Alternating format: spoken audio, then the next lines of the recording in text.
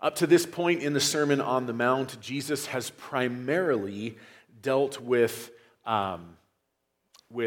physical things, by which I mean spiritual things. I've got that backwards there, excuse me. He's primarily dealt with spiritual realities, spiritual truths that he wants us to understand. How to be happy, how to fast, how to pray, how to give, etc., etc. And now, at this point in the Sermon on the Mount, Jesus begins to shift to more horizontal things, more physical things as we live in the world. And we would be remiss not to understand that there is a connection between the spiritual and the physical. Usually, unhealth in one area leads to unhealth in other areas. If our relationship with God is unhealthy, then naturally our relationship to the world, to things, and to people will be unhealthy as well. And if our relationship with people is unhealthy, or things or stuff in this world, it's likely an indication of spiritual unhealth as well. The reality is the way we view God and the way we relate to God and the way we understand His Word affects how we live in the world. And so here Jesus begins making this very distinct shift in his teaching to dealing with physical things. And so we're going to see this as Jesus calls us today to one focus and gives us two commands, and then finally shows us three illustrations. We are being called here in this passage by Jesus to one focus. And really, this is the point of this entire section. And we're not going to spend a ton of time on this here and now because that it will be borne out in the whole of this sermon. But the point of this whole thing is that we are to have one singular focus. Look with me at the end of this portion of the Sermon on the Mount where Jesus says, you cannot serve God and money. You cannot, in fact, if we look at the whole of verse 24, you cannot serve two masters. For either you will hate the one and love the other, or you will be devoted to one and despise the other. You cannot serve both God and money. And this is going to be illustrated in several ways for us, but the primary way that this is going to be illustrated for us by Jesus in this text today is through that of money, or we might say treasure. People are decisively physical creatures. We are thing-oriented. Usually we think that money, or what money will supply, will make us happy. I had lunch with a pastor this week, and we were walking through the church, and he was speaking with a lady in his congregation who was like, well, I only buy lottery tickets if it gets over, like $100 million. Because he very gently encouraged her that lotteries, they prey on the weak, on the poor, and they really do. They are not good for a culture.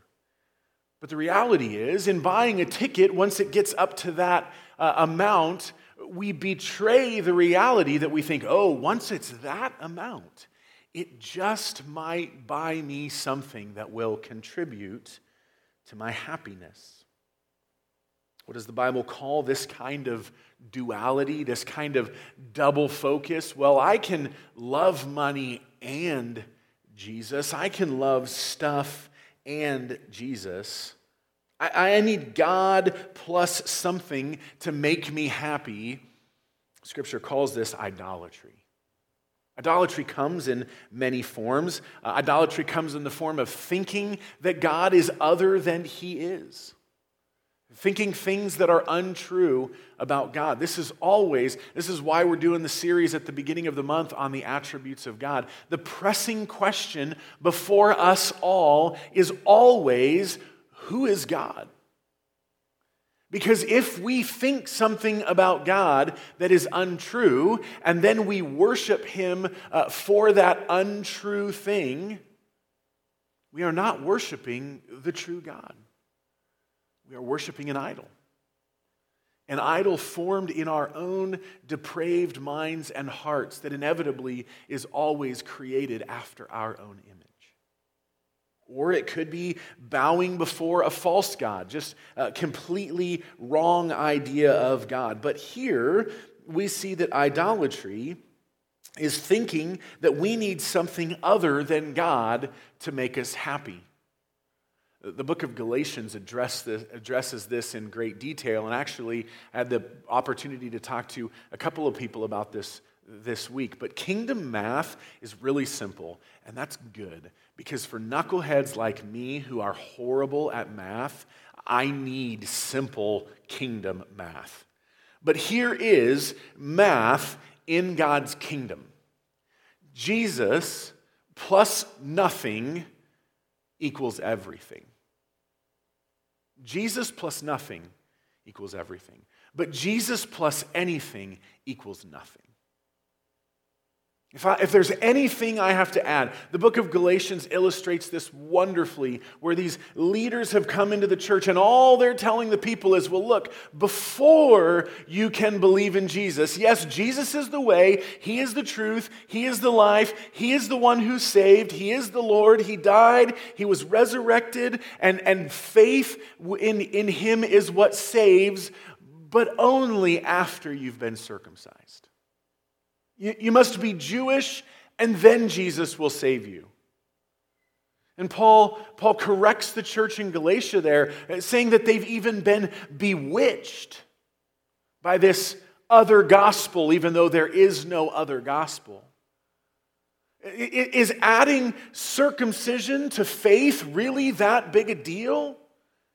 Is adding obedience to faith for salvation really that big a deal? Is adding baptism to faith for salvation really that big a deal? It is. Because the moment we try and contribute anything to our salvation, the fundamental statement that we're making is that Jesus did not fully accomplish our salvation, and we have to then add something to it. Jesus got almost there, but you have to be baptized or take communion or be circumcised. Whatever it is, to add anything to Jesus is idolatry. And here, that's what Jesus is reminding us, that you cannot serve both God and money, God and mammon. We are called to a single devotion and focus upon Christ. Again, that whole thing will be borne out as we continue. Jesus does this by giving us two commands.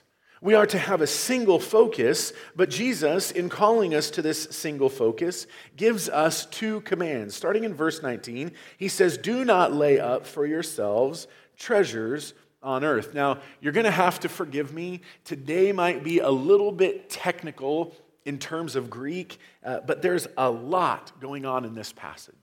And unless it really matters, I try not to bring it in, but I think here we see things that really matter. To lay up for yourselves is the same root word as the word treasure. And almost literally, not almost, but literally what Jesus is saying here is stop treasuring for yourselves treasures on earth. The present tense imperative means that this is not a warning. This is not a possibility that he's warning against. He's not saying, hey, let me warn you. There's this pothole in the road of your spiritual life that you need to avoid. No, what Jesus is doing is telling us to stop doing something we are already doing. That's what a present tense imperative does. You are already treasuring treasures on earth, and you are to stop. Wealth in that day was bound up often in two things: clothing and grain. Clothing and grain. Clothing was not easily accessible like it is today. You couldn't get online and have a whole wardrobe. We've spoken recently that even a tunic, what would have kept somebody warm, what we would call a coat, probably each person only had one of. And even in Israel, if you took that as collateral for a loan, you were to return it before nightfall because their only cloak would have been what kept them warm. Sometimes wealth was even hidden in the cloak. I had a friend in Tucson who was a jeweler, and we were talking one day about gold and why gold makes such good substance for jewelry, and he said that gold has an incredibly high tensile strength. He said if we could take a gold ring and somehow or another you and I were strong enough to grab each side of it with a pair of pliers and pull, it would just stretch into this long, thin string all the way from here to the door. It would just keep stretching until it was really thin. It has a high tensile strength. Sometimes people hid their gold in their clothing by stretching that gold out like that and then weaving it into the fabric. Most of that clothing would have been made primarily of wool, not cotton and things like that we make clothing of today, or grain. So if somebody is, Jesus illustrates this often. A wealthy man decided he was going to build larger barns to put more grain. Joseph bought up grain in Egypt and made Pharaoh incredibly wealthy. Most wealth was bound up in clothing. This would speak to Joseph's coat of many colors, and grain. Well, Jesus warns us about this. He says, do not lay up for yourselves. Stop doing that now. Stop laying up for yourselves treasures on earth, where moth, and this is what it literally says, where moth and the eating destroy. Moths love to eat wool. And rats, vermin, love to eat grain.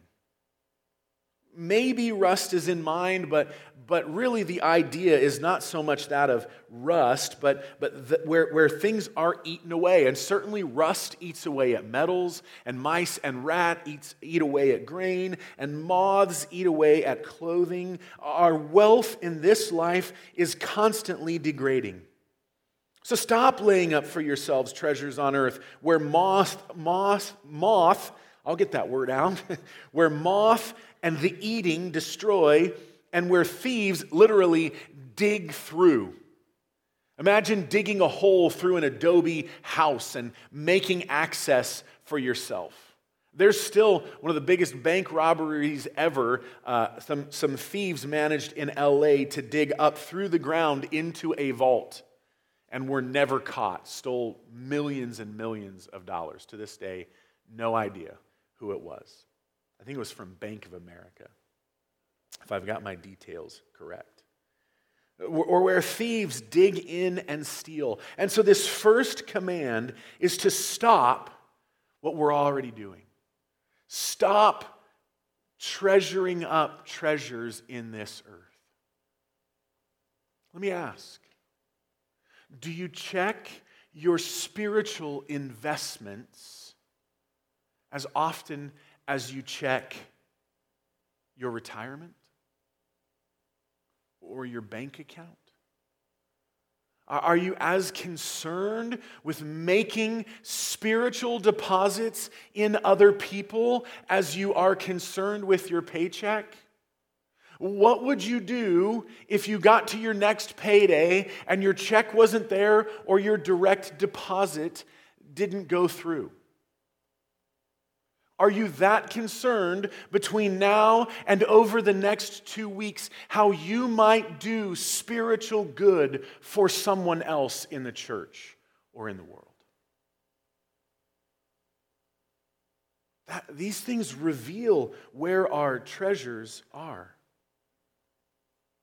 And then the second command, after all of this, is to do something else. But in contrast to this, lay up, treasure up for yourselves treasures in heaven, where neither moth nor rust destroys, where thieves do not break in and steal.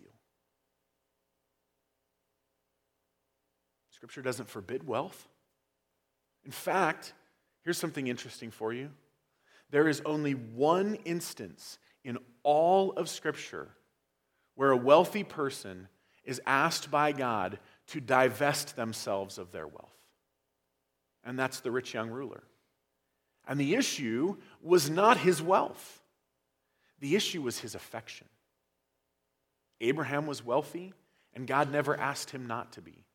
Solomon was wealthy, and unfortunately, it drew his heart away to other things. Ananias and Sapphira, they're not criticized in Acts for keeping some of the money back for themselves. They're criticized for lying it. In fact, I think it was the Apostle Peter in Acts who says, "Was it not in your control before you sold it?" In other words, what Peter is saying is, if you wanted the money, you should have just not sold the land. Or they could have sold some of the land and said, we're giving this portion to the Lord, we're keeping this portion for ourselves, and all would have been fine. But their love of stuff led them to lie to the Lord about what they had sold and what they had kept. Scripture does not forbid anyone from being wealthy. It promises us that the more wealthy we are, the more troubles we will have. That's true. Totally true. Anybody seen that TV show? It's like a reality TV show on what happens to most lottery winners. They either lose it all, oftentimes give themselves to drugs. Some of them commit suicide. It doesn't provide them with the peace that they had hoped for. And so the first command is stop laying up treasures on earth and start laying up treasures in heaven. And then Jesus illustrates this for us in three ways: with treasure, with sight, and with slavery, if you will. The first illustration is built on the command to stop doing what we're doing and to start laying up for ourselves treasure in heaven where it doesn't corrode or get stolen or eaten. This verse does not forbid covetousness, but as John Stott said, it forbids being misers who hoard and materialists who always want more. It's not about wealth so much as being those who hoard for ourselves. And notice that, and we're not going to deal with it today, but immediately in the next verses, Jesus speaks to the issue of anxiety, particularly about what we will wear or what we will eat or what we will drink. We're forbidden from being hoarders who are just trying to accumulate more stuff for our security, because you can accumulate all you want and think that you're secure, and God can call you before His judgment throne today. There is not real security in the hoarding of things, nor materialists who always want more, thinking, hey, if I just had more, I'll be happy. I think most of us are under the impression that our treasures follow our heart. Wherever our heart is, that's where we invest our treasure. But I think Jesus presents us with something different here. Notice what he says after commanding us not to lay up for ourselves treasures on earth where they waste away and are stolen, but rather instead to do so in heaven. He says in verse 21, notice the tenses, a present tense followed by a future tense. The present tense is for where your treasure is right now. Where your treasure is at this moment. What you invest in now, there your heart will be future also. He doesn't say, for where your heart is, there your treasure will be. No, he says, where your treasure is, there your heart will be. We are made by God, no matter how good a leader you may not be, to be followers. And our hearts follow whatever we treasure. This is why, with such urgency and so often, I speak to what our hearts treasure. It is of ultimate importance. Where our treasure is, there our heart will be. If you're waiting for your heart to be in spiritual things, to invest in spiritual things, you will be waiting forever. If you're sitting here today and you're like, my heart just isn't in spiritual things. My heart is in earthly things. I want to work more. I want to climb the corporate ladder. I want the lottery jackpot. I want the big house with big money and big cars and all the things, because if I just don't have to worry about where my next whatever comes from, then I'll be happy. And once I'm there, once I have that degree of security, once I have that thing that I don't have right now, well, then I'll begin to invest in spiritual things. It's never going to happen. We have to decide that we're going to invest in spiritual things. And this gets tricky. We'll talk more about why it's tricky here later. To be clear, as Jesus illustrates this for us with this idea of treasure, he is not speaking primarily about what we have. He is speaking entirely about what we love. He's speaking about what we love. And he wants himself to be the supreme love. Not because he's an egomaniac, but because he knows two things. Number one, you can love nothing, you can delight in nothing, you can enjoy nothing that is better than him. If anything else that you want to enjoy, family, work, vacation, friends, the church, whatever it is, if you think that there is more joy in that thing than in God, then what you are fundamentally saying is that thing is better than God and therefore is God. This is why it's idolatry. So he wants us to understand that there is no greater pleasure. You will experience no greater joy. And if you want to see this fleshed out, next hour right here, go to Dan's Philippians class, because Philippians is all about joy.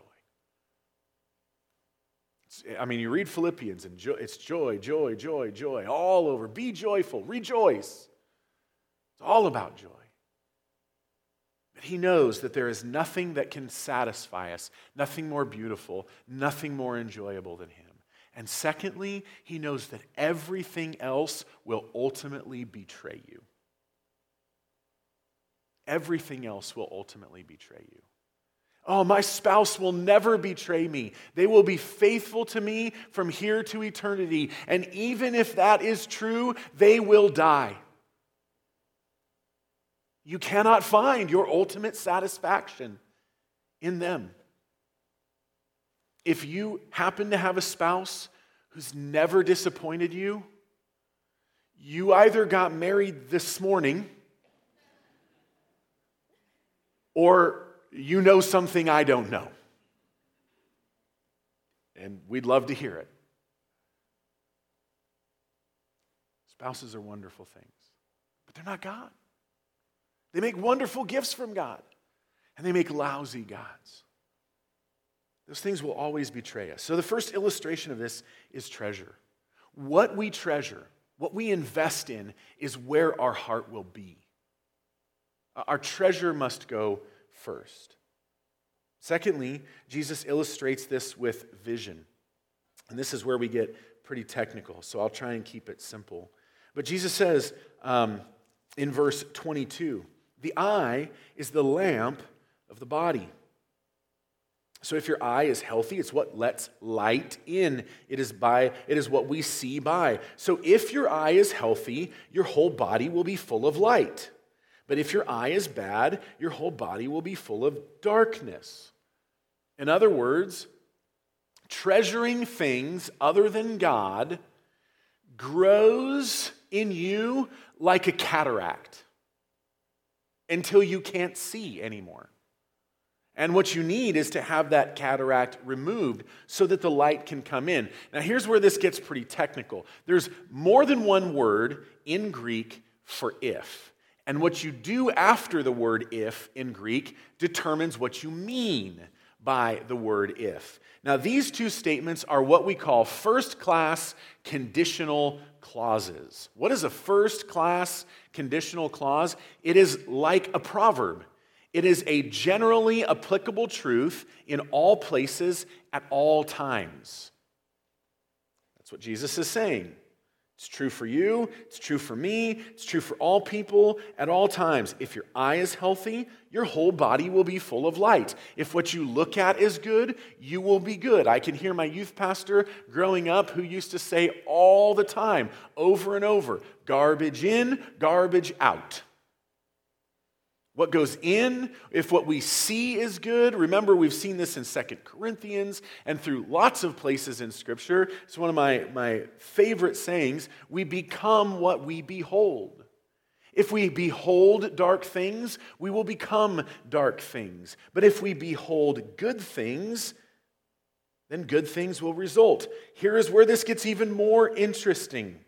The eye is the lamp of the body. So if your eye is healthy, if your eye is good, this is not the typical Greek word for healthy, like I went to the doctor and he told me I was healthy. The word means one, haplous, as opposed to duplus, two, duo, one, singular. What? I mean, we can't translate this way. So if the eye is the lamp of the body. So if your eye is one, your whole body will be full of light? What does that mean?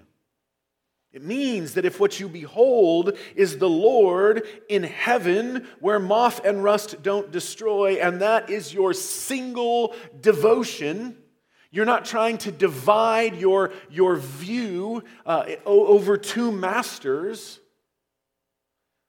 If your eye is healthily devoted to one thing, that is the Lord, then your whole body will be full of light. But if your eye is bad, paneros, this is evil. If your eye is evil, your whole body will be full of darkness. Interestingly, the language here, and I'm not going to go into all the technicalities of it, is connected to the idea, oftentimes in Hebrew, of this evil gain. Maybe if you have an old translation, it might say filthy lucre. It's this idea that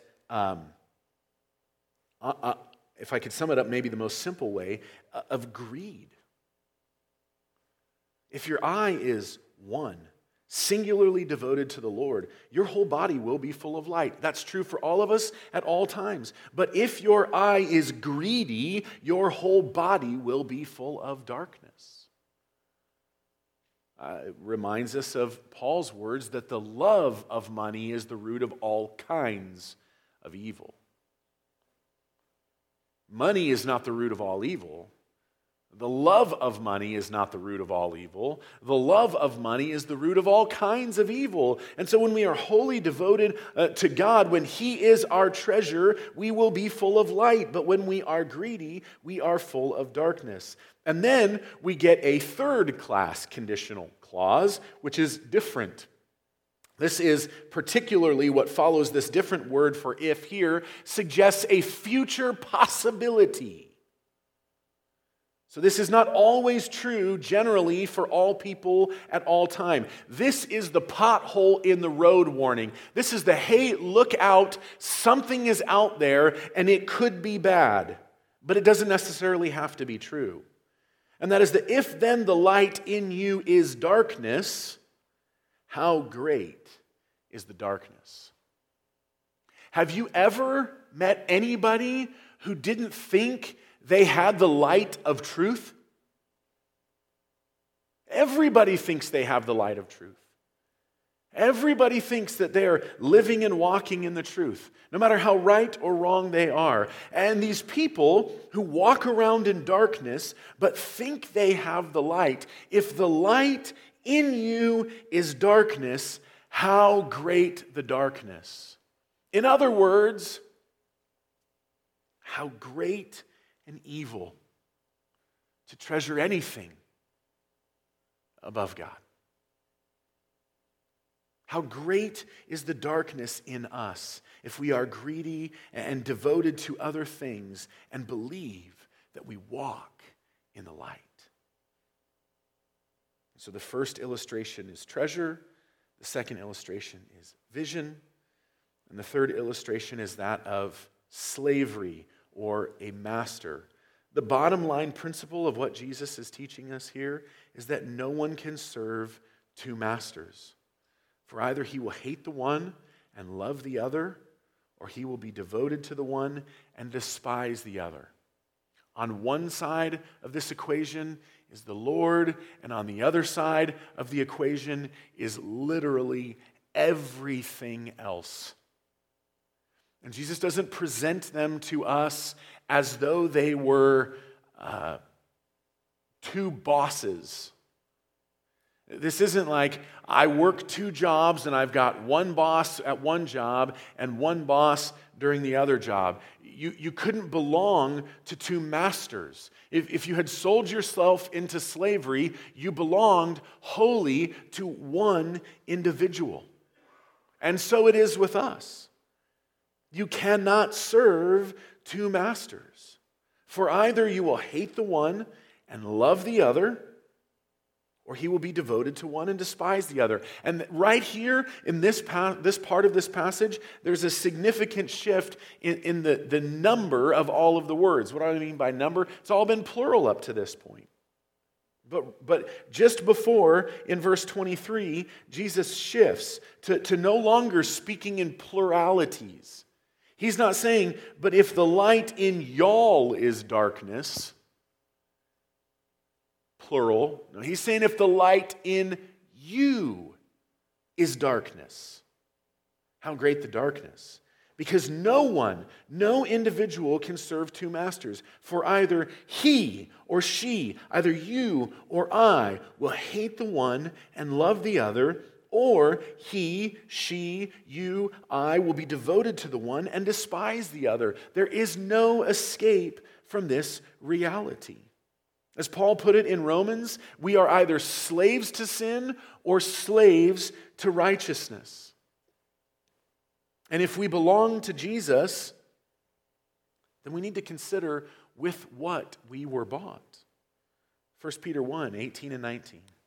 Knowing that you were ransomed from the futile ways inherited from your forefathers. Futile ways of storing up things in this life where moth destroy, where rust and decay destroy, and where thieves break in and steal. That is futility. That is Solomon's vanity of vanities. We were ransomed from the futile ways inherited from our fathers, not with perishable things, such as silver or gold, but with the precious blood of Christ, like that of a lamb without spot or blemish. We were bought by his precious blood. We can either be slaves to anything in the sphere of stuff or to Christ, but we cannot belong to both simultaneously.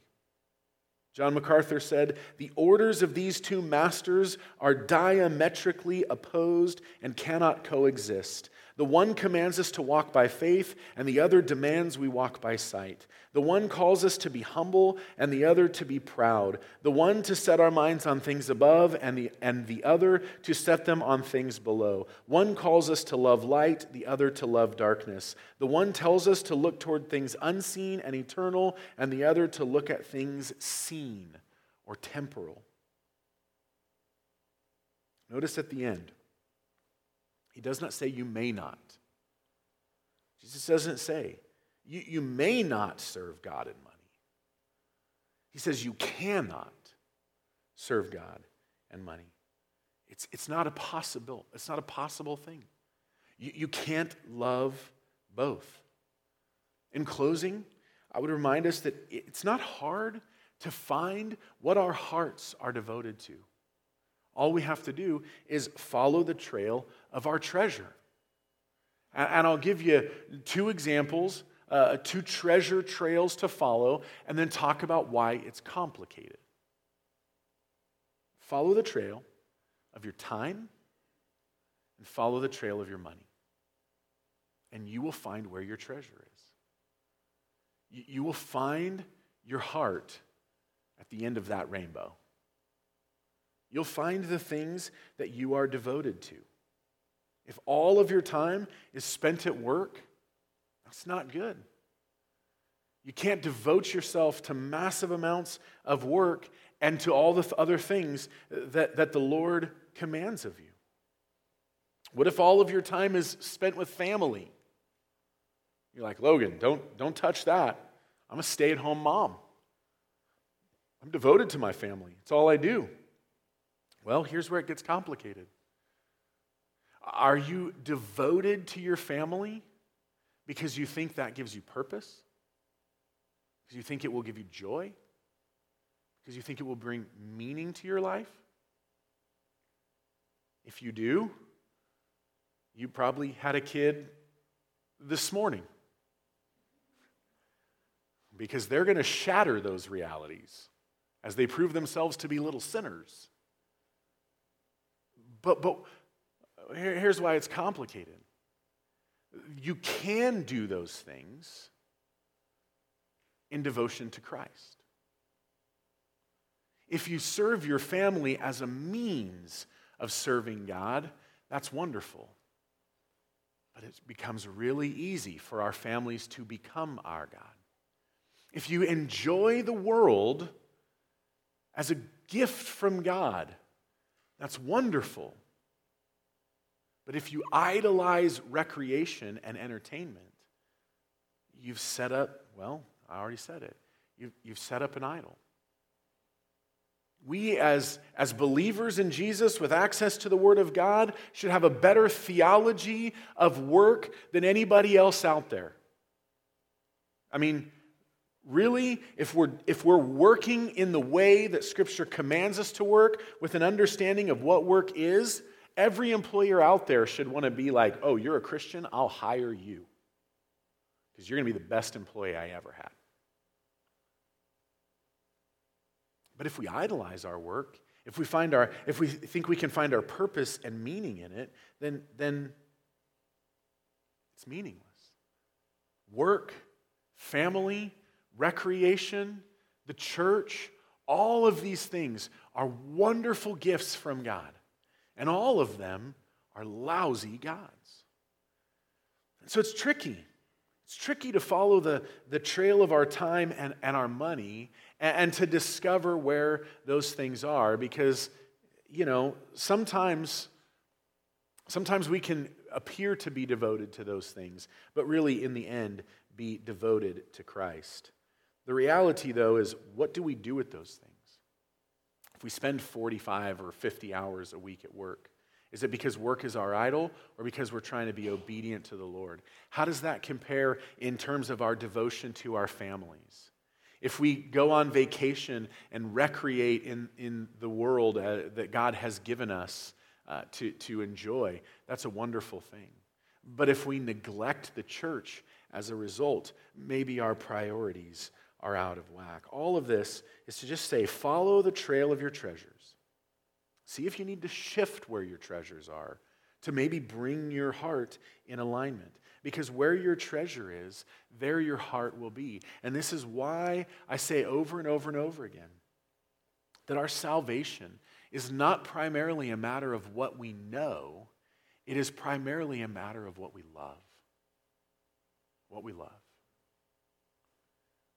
Maybe we are believers here today who are like, you know what? I, like the church in Ephesus, have abandoned my first love, and I need to shift my treasure to realign my heart. But maybe you're here today and you're like, you know what? I've never treasured Christ over other things. I've never treasured Christ over wealth or sex or fame or popularity or work or my family. then today's the day. And really not just for those of us who have never believed. The call on all of us today is to see Christ, to see his sinless life, his death in our place, his resurrection for our salvation, his holiness, his perfection, his lack of sin, his power, his might, his goodness, his kindness, his faithfulness, his justice, and his wrath, and to find him supremely worthy of our joy and of our delight. Father, we cannot do that on our own. We are physical creatures, and our hearts are clearly drawn towards physical things. Would you give us a delight in you that exceeds all other things? And even if there's much to do in terms of learning to live that out, would you help us today to start by just seeing that there can be no other thing that exists that can provide us with more joy, more satisfaction, more beauty, more pleasure than you. That everything that exists in this world, apart from the abuse of those things by sin, exists to show us something true about you. That everything in the world we interact with is lesser beauties to point us to your greater beauties. May we faithfully live these things out, faithfully work according to your plan, faithfully love our spouses and our children according to your plan, faithfully worship and serve in your church according to your plan, but all as secondary things in finding you supremely worthy. Be supremely worthy not only to us as a church, but to each and every one of us as individuals in our daily lives. Not only for your glory, but so that the world might see that you are worthy of our affections and join us in loving you and in delighting in you and in being forgiven of our sins because of all that Jesus has done for us. Be glorified in it, we ask in Jesus' name. Amen.